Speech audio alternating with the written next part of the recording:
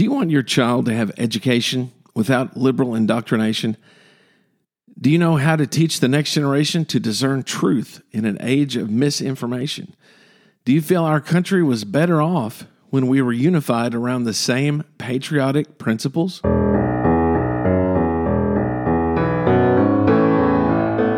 Welcome to the Conservative Classroom, where we're teaching the truth and preserving our values. I'm your host, Mr. Webb, and I'm glad you're here. This podcast is a haven for conservative teachers, parents, and patriots like you who believe in the importance of free speech, traditional values, and education without indoctrination.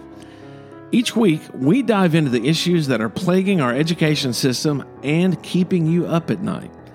Each episode, we offer common sense ideas to improve education in our classrooms and communities. You may feel like you're the last conservative educator, but I want you to know that you are not alone.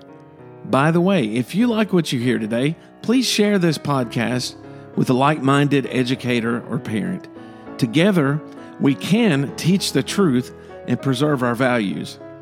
In today's episode, we're speaking with Patrick Garrison, founder of the True Corrective, an organization dedicated to building a future generation of citizens unified around shared values and principles. Now let's get started.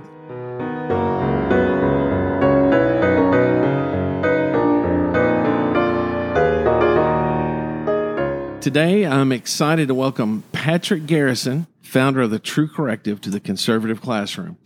Patrick, thank you for joining us. You're welcome. I'm happy to be here. I'm glad to have you. To start, Patrick, can you tell us a little bit about yourself, your background, and what led you to found the True Corrective? Well, I haven't always been a teacher, although I believe I was always supposed to be a teacher, if that makes any sense. Mm-hmm. But, life happens fast sometimes. And when you're young, right out of college, you just want to do everything. So my first degree was a BFA in cinematography. So I started out in the film business, worked on a bunch of big Hollywood movies, got a gig as a cinematographer for a B horror movie. From there, I went on to advertising. Advertising pushed me toward photography, and then I opened my own photography studio. And that's what I did most of my adult life, portrait photography. That's how I provided for my family and raised my kids.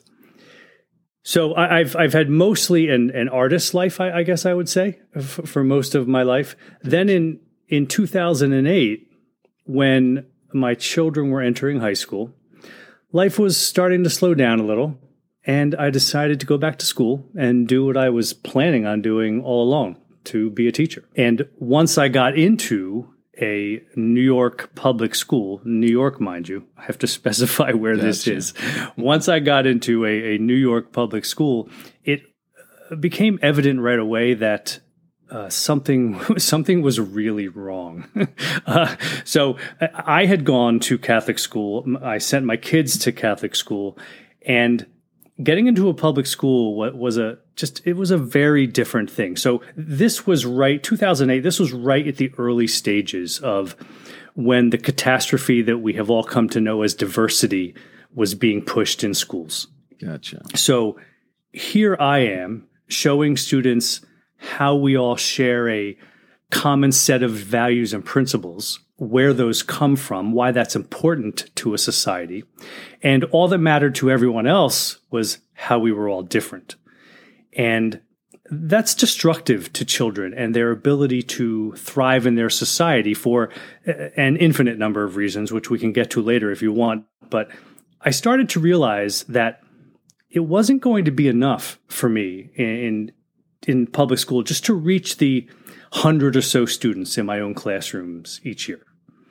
That's not going to be enough to overcome the millions of students being dumped out of the education system each year who not only don't know how to preserve their republic, aren't capable of doing it, but they don't even know why they should. So I felt like I had to do more. I had to reach more kids.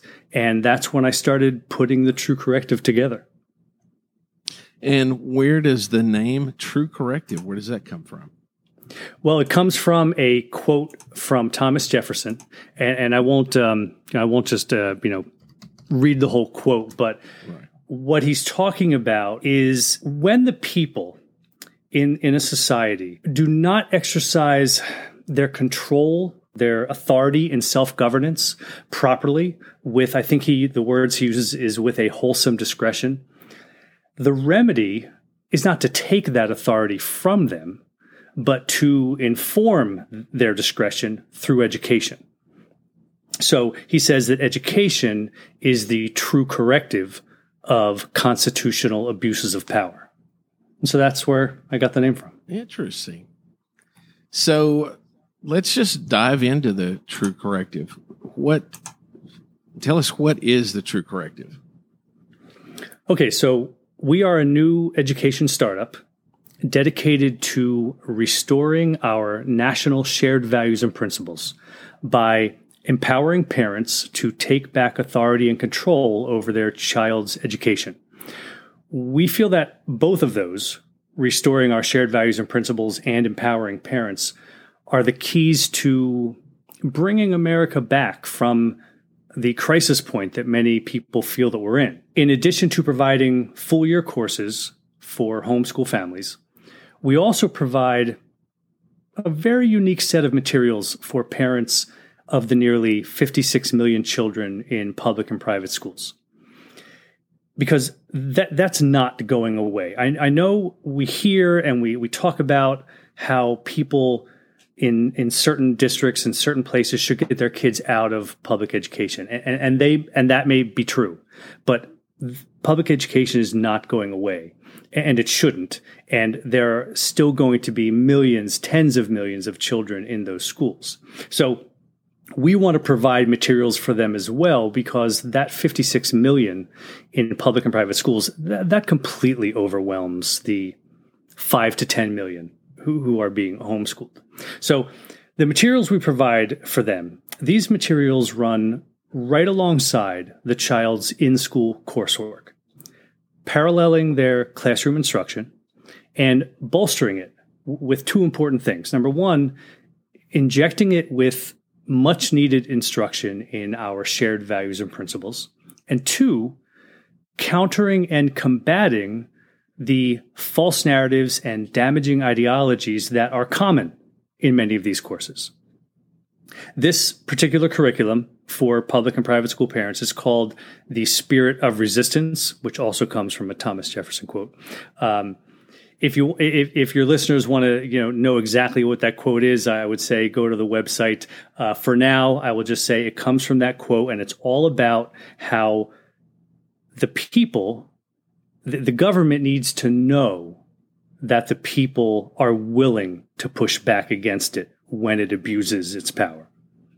So now we've decided with True Corrective, we've decided to begin with focusing on 7 through 12 social studies. That would be, as you know, history courses, economics, psychology, civics, government, and law. Those are all included under the social studies umbrella. And we're starting with social studies because the destruction of our shared values and principles is happening across all curricular disciplines. But the discipline we have to pay the most attention to is social studies. These courses are the most influential in the development of our children's understandings of the world and of each other that they will take with them throughout the rest of their lives. This is where the war for the hearts and minds of our children is being waged in social studies classes. And this is where we are either going to turn things around or the ship is going to sink. Right. A couple of interesting things that jump out at me. First of all, I think the True Corrective is a great fit for the conservative classroom. I start every podcast out with Welcome to the Conservative Classroom, where we're teaching the truth and preserving our values. And it sounds like that's exactly what you guys are trying to do. Teach the truth and then preserve our shared values. Absolutely.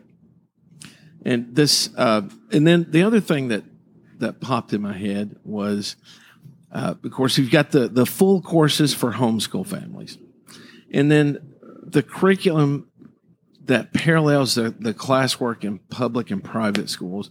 Is this just designed to supplement what they're doing at school, or is this something teachers could use, conservative teachers, to replace the curriculum they're using in class, or even just teachers use that to supplement what they're doing in class? Well, certainly teachers can use it to supplement what they're doing in class. We do intend, but it's a longer term goal. Our intention is to develop the curriculum more fully so we can sell it to districts. Right now, what we're developing fully is for homeschool usage, and the Spirit of Resistance curriculum for public and private school families is more like an add-on, or like you said, like something that complements the in-school coursework.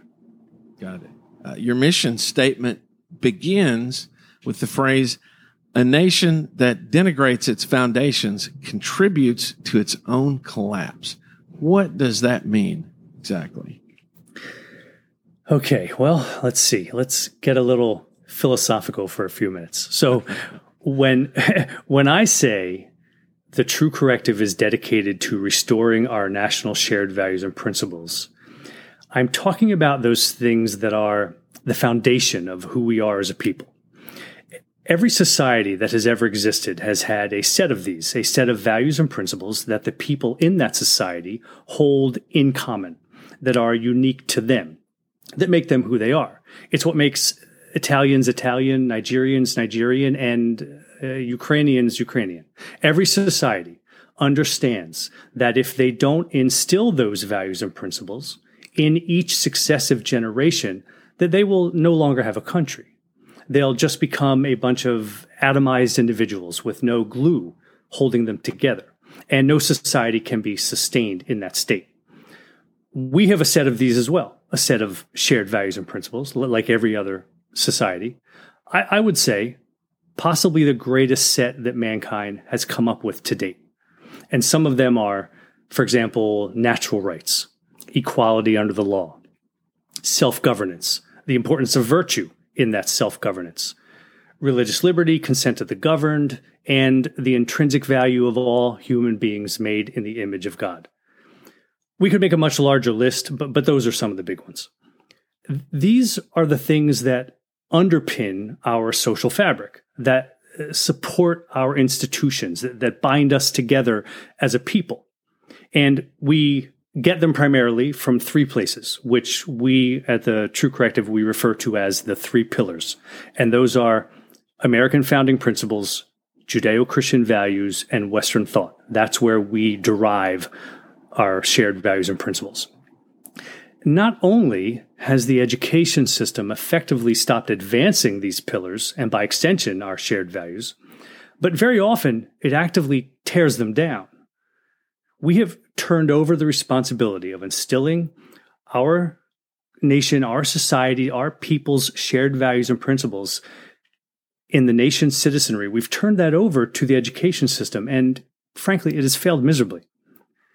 As it turns out, one of the main things that gives us human beings a sense of fulfillment is practicing our commitment to each other within a society, fulfilling our roles and responsibilities to each other. And it's that common set of shared values and principles that informs those roles and responsibilities that we seek to fulfill in our society. The loss of those is doing great damage to our children.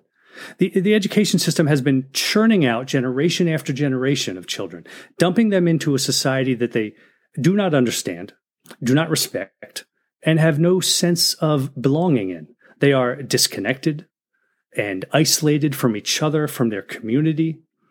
We have essentially left them adrift, untethered from their society and from each other. It's no wonder why they're so susceptible to things like gender ideology, Marxism, CRT, all these social contagions you see on TikTok, and also suicidal ideation. Because all we do is tear them apart, separate them from each other, from their families, from their elders. teach them that our differences are what's most important. We degrade the social institutions that are there precisely to give them a sense of meaning and purpose. And then we're surprised when they desperately seek out something else to fill that void. Right.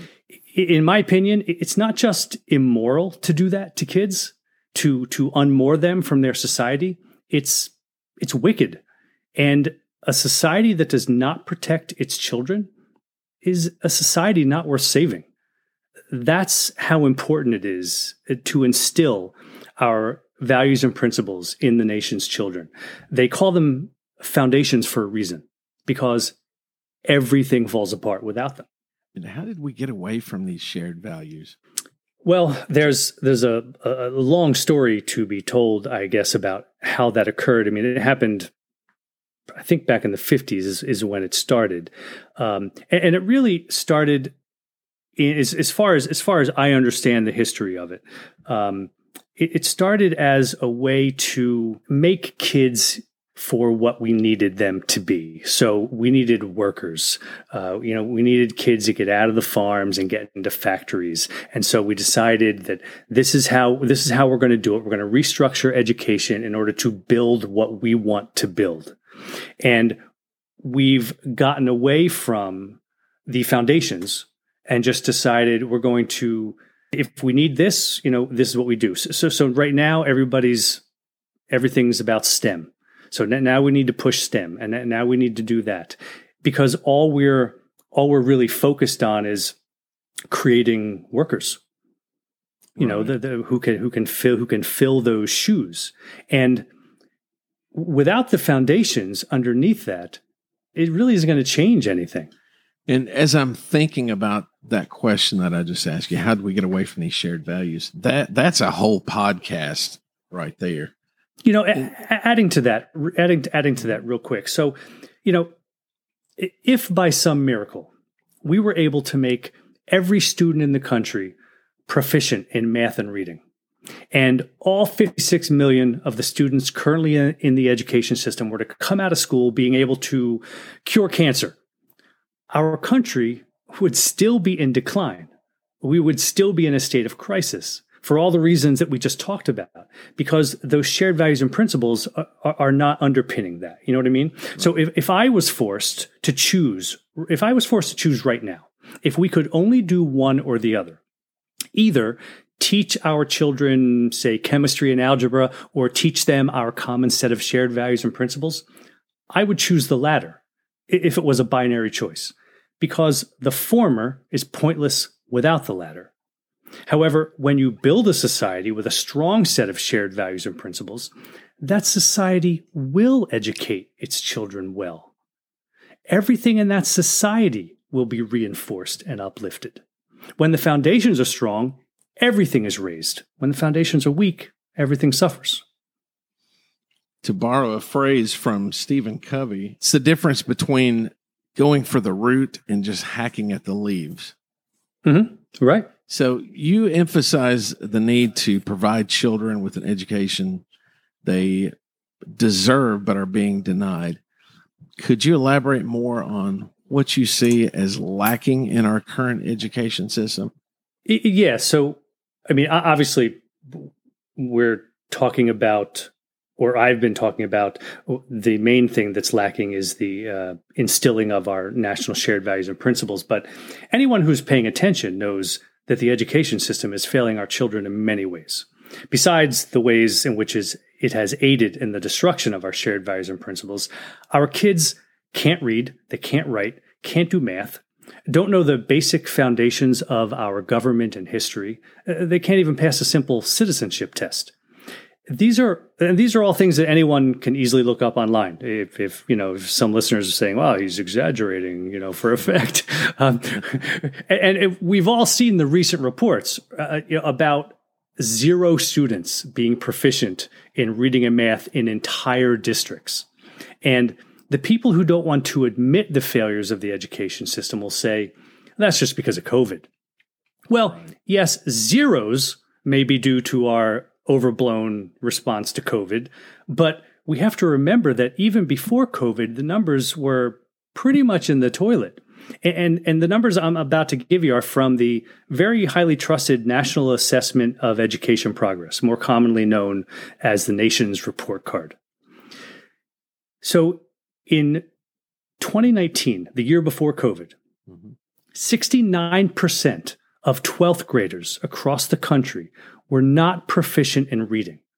69%, and 79% were not proficient in math. Those are staggering numbers. And that's before COVID. That's pre-COVID. Yeah, that's their 2019 numbers. Wow. And for listeners who might not know what that means, proficient meaning not at grade level. So, in what world would we consider a system to be functioning well that is utterly failing to serve the needs of 3/4 of its customers? If my business were to do that, nobody would take us seriously. We would be a laughingstock. Right. And these are our children we're talking about. We took a big hit in our proficiencies and scores because of COVID. They weren't great beforehand either. It makes me wonder why folks are so against school choice. If you had your child taking music lessons and the music teacher wasn't teaching your child anything, you would take them to a different music teacher. I don't understand why in education, if our children aren't learning, why are we also against being able to take them elsewhere to try to learn? Yeah. I don't understand that. It's great that the True Corrective can kind of fill in those gaps, for the folks that aren't going to homeschool. They can kind of fill in those gaps a little bit. What's the significance of fostering a child's ability to uncover, discern, and interpret information in today's world? We are in the information age, for better or for worse, mostly for worse. And that's not going to change unless we have a zombie apocalypse. But until then, this is what we got. And in this time of endless bombardment of information, a citizenry must have the skills to find the truth hidden beneath the falsehoods. Students are going to be faced throughout their lives with people who wish to manipulate them. These may be members of the media, politicians, or even their school teachers. Without the ability for students to separate truth from intentionally deceptive information, they are left vulnerable to any person in authority who seeks to assert influence over them. If we don't develop that skill in our children, a celebrity on Twitter or a biased college professor can undo all that child has learned, all the values the parents have worked so hard to instill in them. He can destroy that practically overnight. Students need to know how to draw their own interpretations of the world based on evidence, so they don't have to be a slave to someone else's interpretations.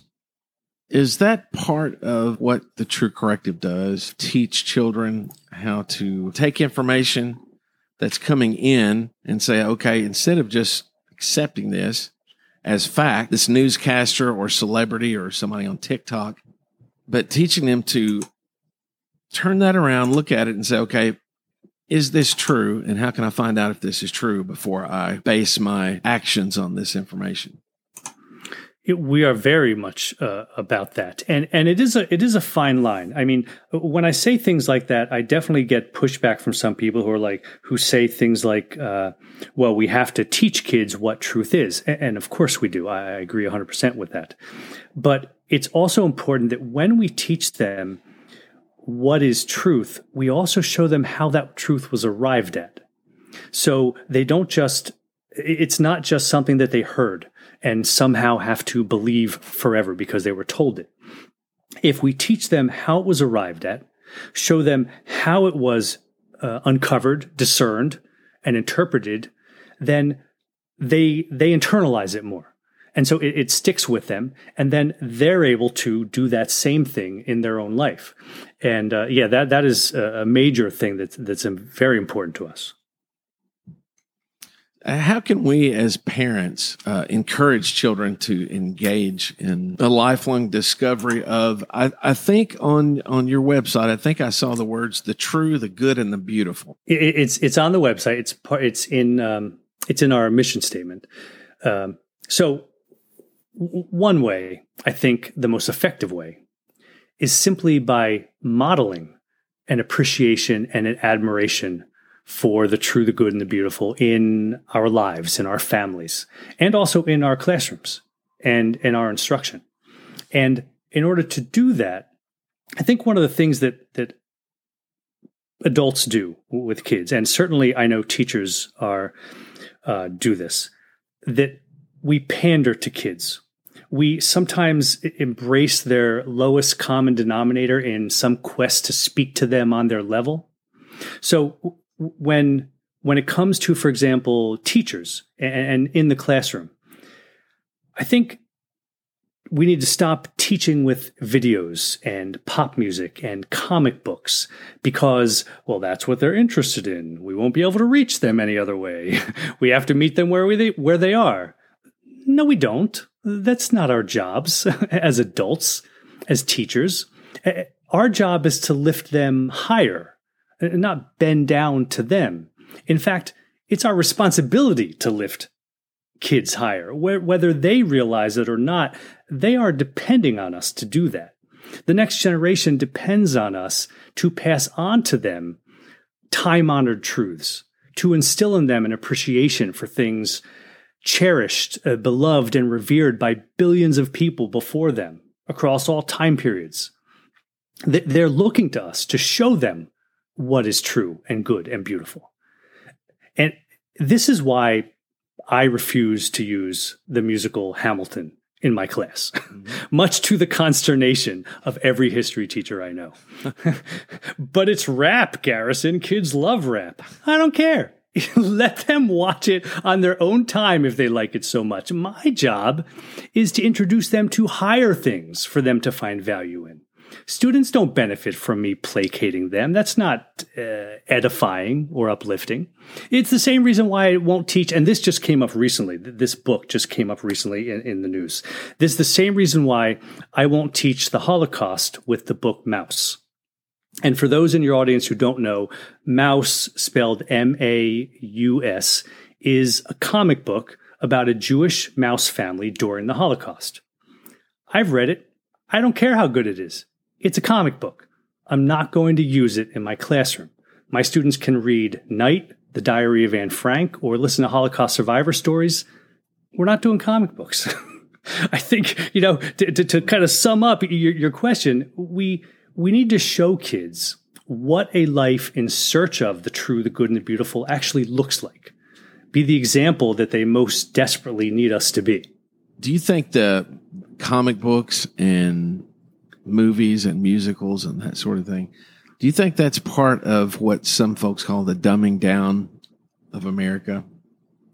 Sure. I think that I don't know which came first. Maybe it's a chicken or egg thing, but right. I have a feeling that the dumbing down started and then pandering to kids with these kinds of things is just a natural progression of that dumbing down. It's kind of reaching everything.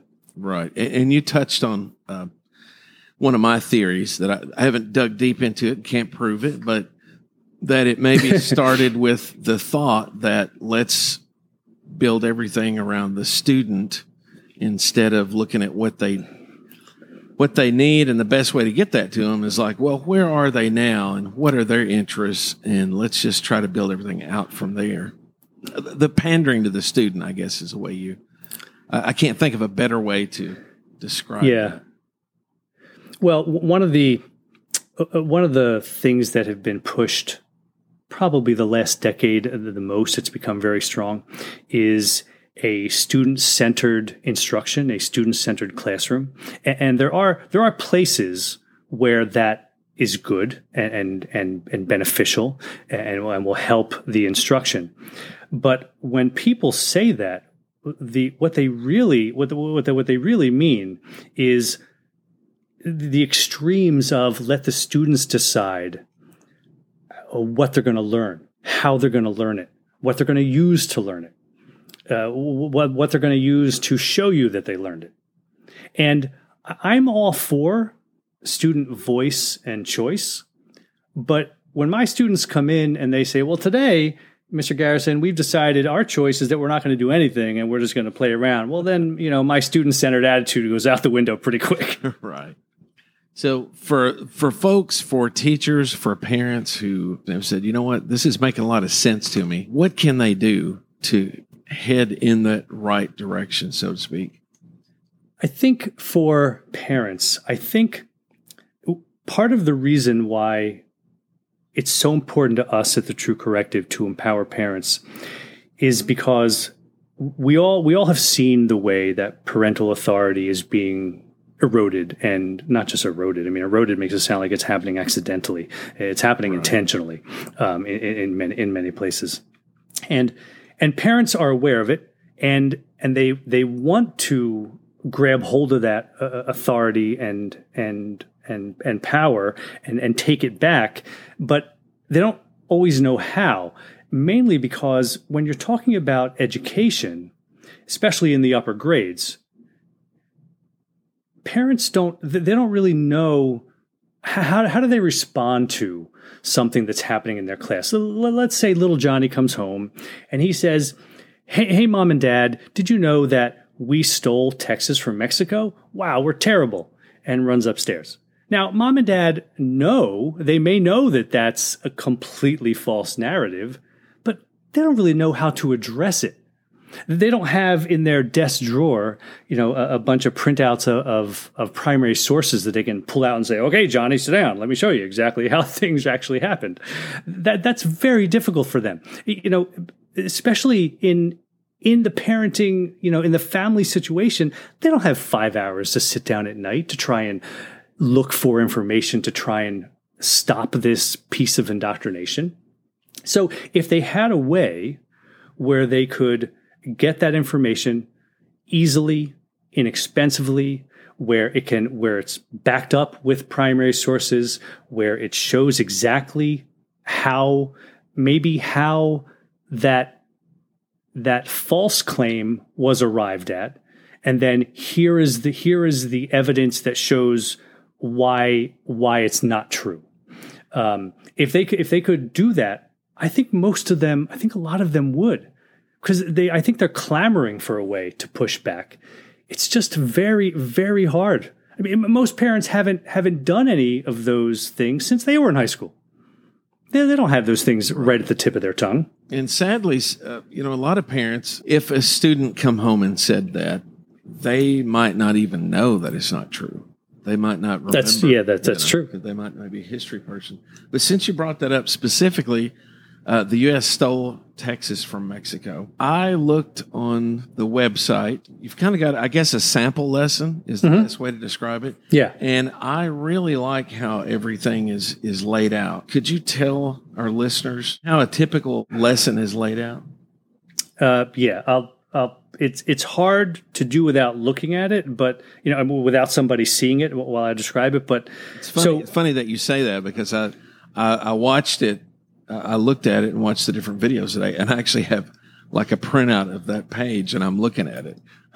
So I've seen it, and I'm looking at it. So that's from our curriculum for public and private school parents, and it's called The Spirit of Resistance, as I mentioned earlier. And so this one lesson, we call them engagements. This one engagement is a singular claim. A claim that we know is being advanced in, I would say, the overwhelming majority of U.S. history classrooms in this country. And whether it's being done intentionally or just ignorantly, it's being done. And within that claim that the United States stole Texas from Mexico are a whole bunch of underlying claims, such as we live on stolen land, and it's somehow evil for a society to grow and expand, and white Europeans own that evil more than anyone else in history ever has. And so what we do with these spirit of resistance engagements is just dismantle all of that.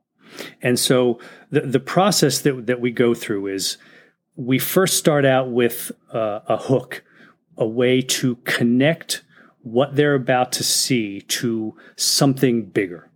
Right, something outside of United States history. In this particular lesson, we connect it to a migration that occurred in Africa, in ancient Africa. So we do this hook to kind of draw them in, make them wonder, what's going on here? What is this all about? We give them a timeline of events so they can see, where we're going with this. And then we start presenting evidence. We start presenting pieces of, and we call it, did you know? Because the question we're really asking is, were you taught this in class? Did this come up in your class? Did your teacher ever provide you with any sources that told you this thing that was left out that changes everything about your understanding of the event? Because I think we all know from trying to get truth from the news that we can be manipulated not just by what we're told, but by what we're not told is almost more important in manipulating what we think about a topic. So I'll give you an example in that one engagement.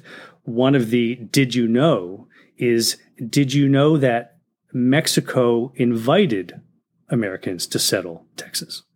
Americans didn't just rush the border or something. Those dastardly gun-toting Americans didn't just run in there, bring all their slaves in and say, oh, it's ours now, we're planting our flag. That's not how the whole thing went down. Mexico could not get its own people to settle Texas. It was going to lose it to anybody who wanted to settle it because they could not get their own people to settle there. So they gave away free land to Americans to come settle there. And not just to Americans, to anybody, Europeans, anyone. It was just mostly Americans because they were right there on the border. And they gave them free land, no taxes for, I think, 9 years, and said, please come settle and colonize. Please come colonize Texas. That's what it was. And then at a certain point, go ahead.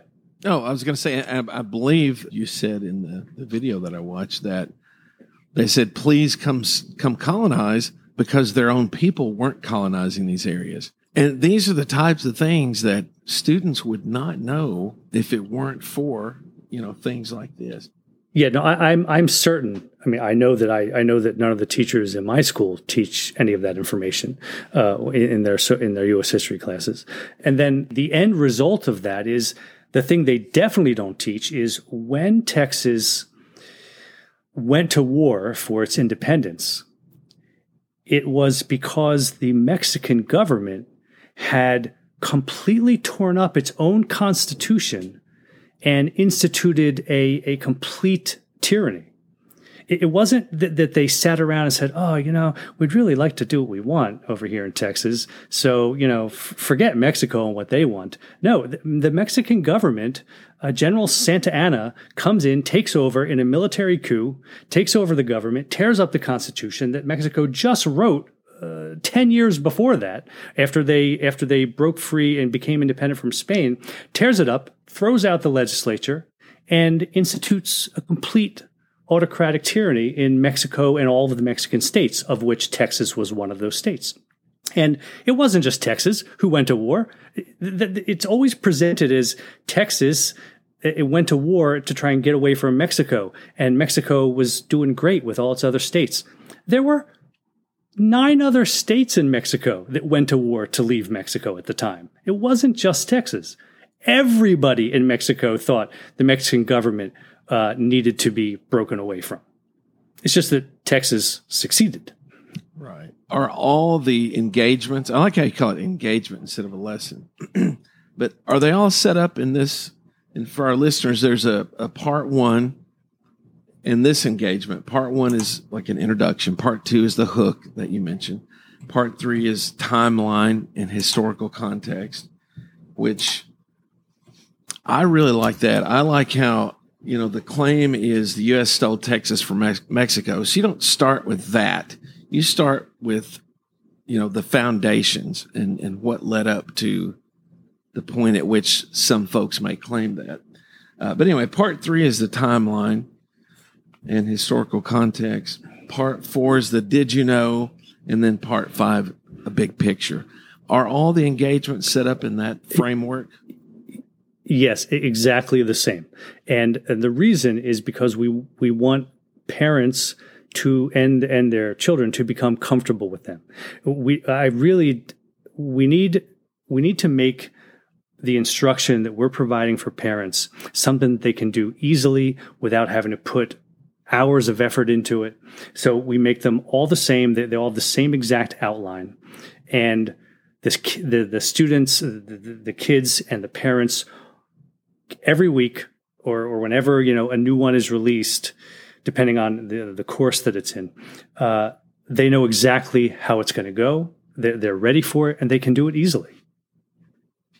And I was also impressed, by the way, with these are just short, 3 to 5 minute. I don't remember the exact, but it seems like that was the time frame.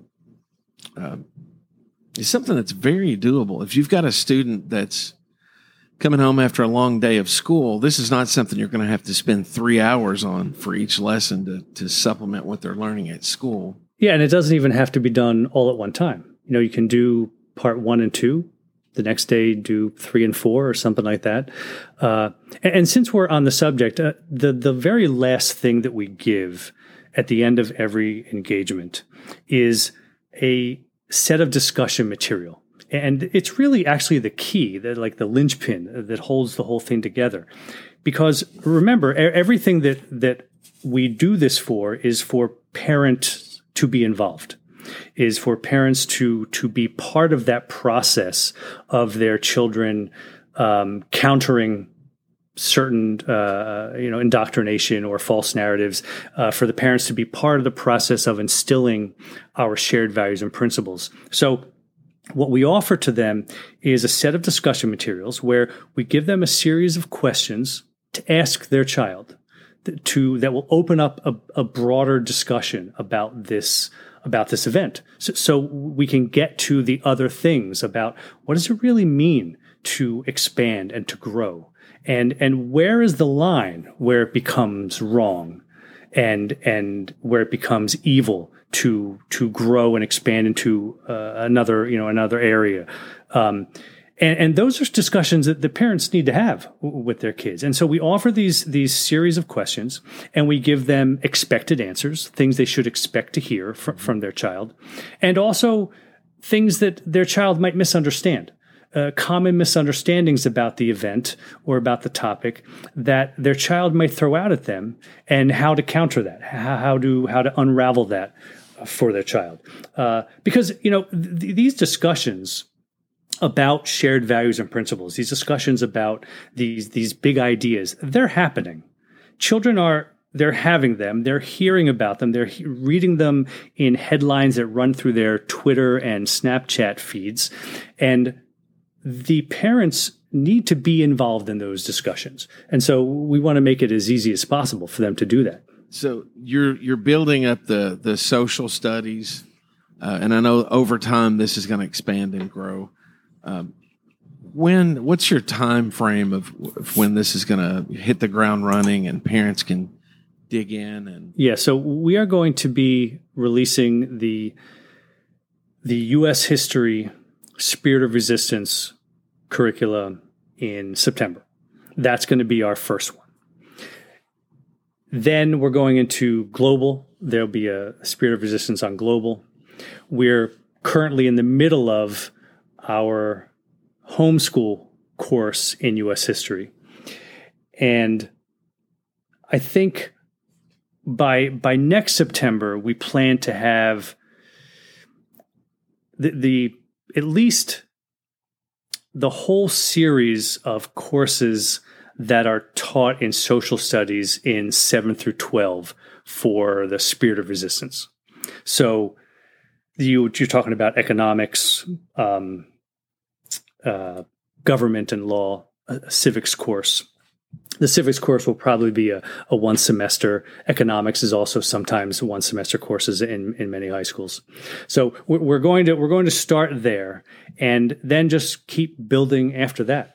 I was actually just doing this week, the last couple days, I've been doing interviews to hire researchers to help us research and pull primary sources and get everything organized so we can build these courses faster. So this is not a one-man operation. This is a big deal. You guys are really digging in, doing the research, it sounds like. Well, it has been a one-man operation up until now. I could continue to write all of this on my own, but it would be a decade before it gets done. So it's time to get some outside people to start doing this for us. Well, I'm impressed just with the one engagement that I saw, and I'm really excited. Thank you. I'm excited for you guys. I'm excited to see what becomes of all this. But I'm curious, what are some challenges you've already faced in running the True Corrective? The biggest challenge, just trying to get this going and trying to build any kind of interest in it, has been, we are in such a place in the United States right now with this gender ideology and the transing of the kids that it is the focus of every group and organization. And of course, rightly so. But that's one of the things that we've been struggling with is we're this is a multifaceted problem, what's going on in the United States. And this is what we do well, instruction. And so we're going after that facet of it. But the focus is so heavy on what's going on in schools with, pornography in school libraries, et cetera, that we've had a very hard time getting people to say, we're gonna look at what's going on with you over here, what you're doing. That's really been the toughest thing is to get people to notice this other facet, this other front in the battle that we're trying to build. Right, but it also seems like it's the perfect time because there are so many things going on that just infuriate parents. And, we're as a parent, I'm speaking as a parent now, not as a teacher, but sometimes when I read, luckily I teach in, and my daughter goes to a fairly conservative school district. But when I read things in the news and I see what's going on in other school districts and I talk to other teachers in different areas, as a parent, I'm infuriated by some of the things going on. And, I'm kind of in the know because I'm actively, trying to learn. But I think most parents are just frustrated and it just stops there. I don't think they're searching to see if there's a true corrective out there. So that's one of the reasons I started a podcast. And I'm so glad that I found you, Patrick, and found the True Corrective, because I hope as my podcast grows, more people will discover what you guys are doing, because it really goes hand in hand with the purpose of my podcast. It does. Yeah, it really does. And I agree with you 100% that this is the right time. The timing is excellent. We are in a place where parents are becoming or waking up to what's going on, and a lot of them are still respond to the news like, well, that can't really be happening. I mean, that would be crazy. There's no way. That's got to be an exaggeration. There's got to be some other thing going on besides that. But the more they see, the more they realize, things are bad enough that the parents who, I think in this country where 85% of Americans have children, that means that 85% of our electorate are parents. Mm-hmm. It's not like parents are some kind of fringe group. The teacher unions love to paint parents as this outside group that doesn't really belong in education. Education is a public service. It's a public good. And parents are 85% of the public. If they're not supposed to be involved, who is? Right. You guys are uniquely positioned. Someone who has their kids in public school can benefit from the True Corrective. Someone who wants to homeschool can benefit from the True Corrective. Someone who takes their kids out of their local public school and takes them to a different school whether that's private or whatever that case may be, there is a place for the true corrective in there. And I love that. So with that in mind, what are some of your long-term goals? Well,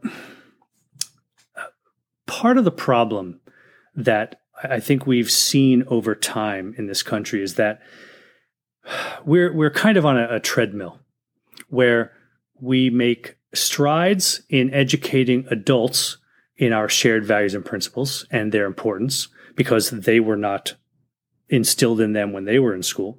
And we make these strides in educating adults in them, but then every 12 years, a new crop of 56 million citizens gets dumped out into the country who reject those values and principles, and we have to start all over again. Right.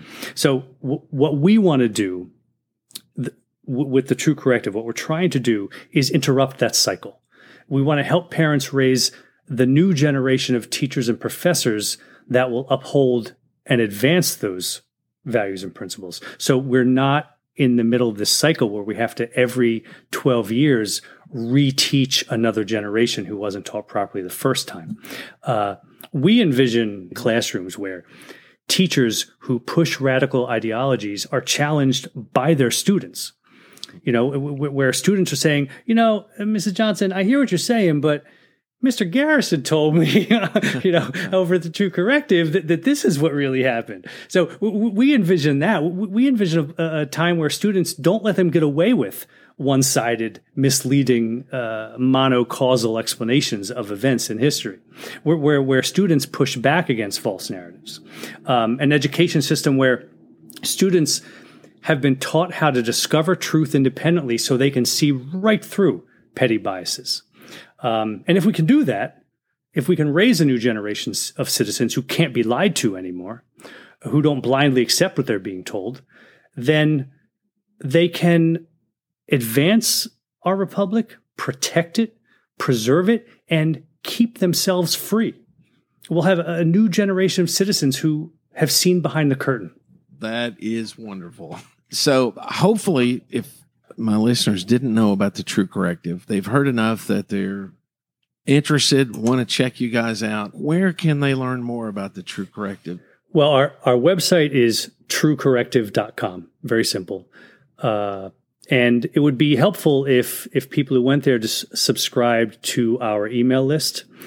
So we can keep people updated on what we're doing. That's all we're going to do is just make sure that you're updated on our progress. It would also be great to follow us on social media because we release a lot of things there. We recently released this whole Spirit of Resistance lesson on social media. Our profile name is @TrueCorrective on everything. Soon, we're going to be offering a very unique program to parent organizations and educational organizations to sponsor our courses. So their sponsorship will help us develop our courses, and their organization will be featured prominently in that course that will be seen by all the families who subscribe to it, as well as helping to establish a link between that organization and our customers who are able to help satisfy the needs of parents that we don't address. There are a lot of parent organizations out there fighting for so many things for parents and families. We're only one part of that. And so by collaborating in this sponsorship with these other parent and educational organizations, we can connect them to each other. How can individuals contribute or support the work that you guys are doing? We are going to start a crowdfunding type of campaign for everyday people, parents, and to be able to invest small amounts to help get us going. And of course it'll be a reward crowdfunding campaign where instead of, a t-shirt, because we don't produce those kinds of products, they would receive, for example, for their investment or their donation, a year a year full of a course. So, 9 months of a subscription to a single course, things like that. For a certain amount, we'll give a lifetime subscription. I'm not against that.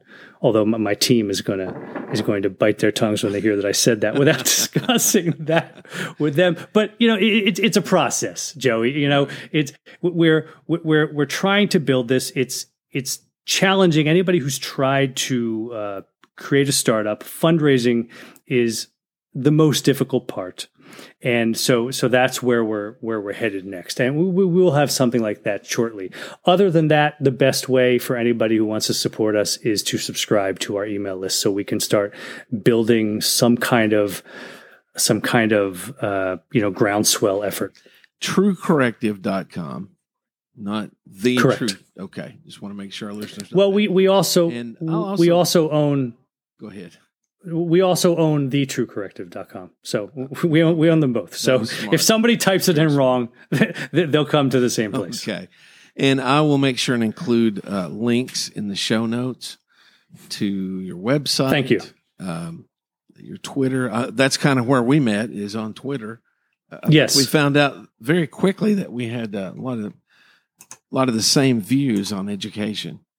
So I'm excited to interview you on the ground floor of the True Corrective, because I really feel like if the word gets out, there'll be a lot of folks interested and this thing will take off. I really appreciate it. I appreciate you having me on and giving me, the time. And you obviously did your research before we got on. You had gone through what we offer, so you asked all the right questions, man. I appreciate it. I'd love to have you back on sometime.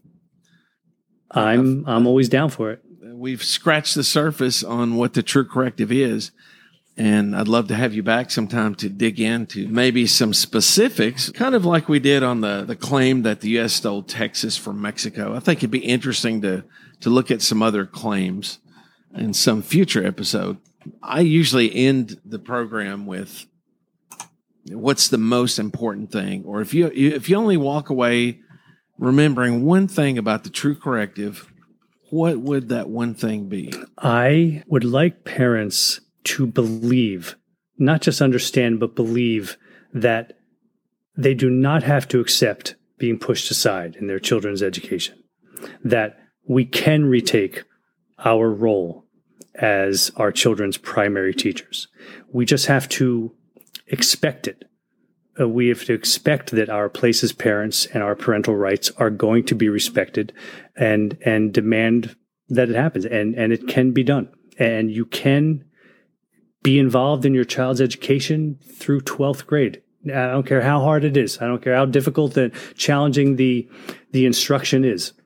As long as the provider is intentionally trying to make instruction that you can be involved in, then it can be done, no matter what level of content knowledge you bring to the table.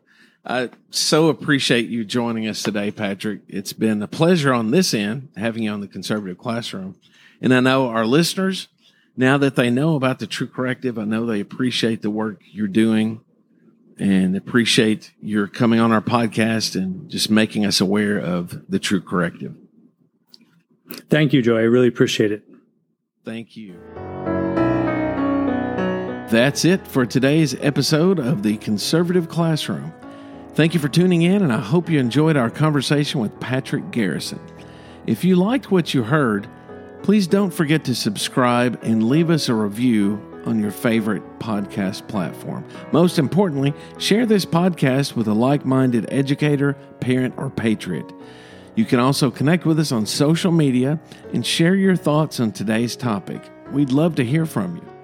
If you want to teach the truth and preserve our values, consider showing support for the Conservative Classroom and your fellow conservative teachers by showing off some conservative swag. Visit our merch store at theconservativeclassroom.com. That's theconservativeclassroom.com.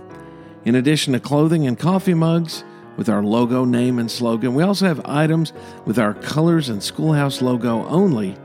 We know it's hard to be openly conservative in some school districts, but your silent show of support may help you find other conservatives in your community. In other words, you might not be comfortable wearing a shirt that says the Conservative Classroom on it. But if you wear one that has a low-key logo on it, you won't be pushing your politics on your liberal friends or students, but you might just discover another closet conservative. Even if you don't, you'll know that you are quietly supporting the values that are best for your kids, your school, and your community. Until next time, this is Mr. Webb reminding you that you are not alone. See you next time on the Conservative Classroom. Teaching the truth, preserving our values.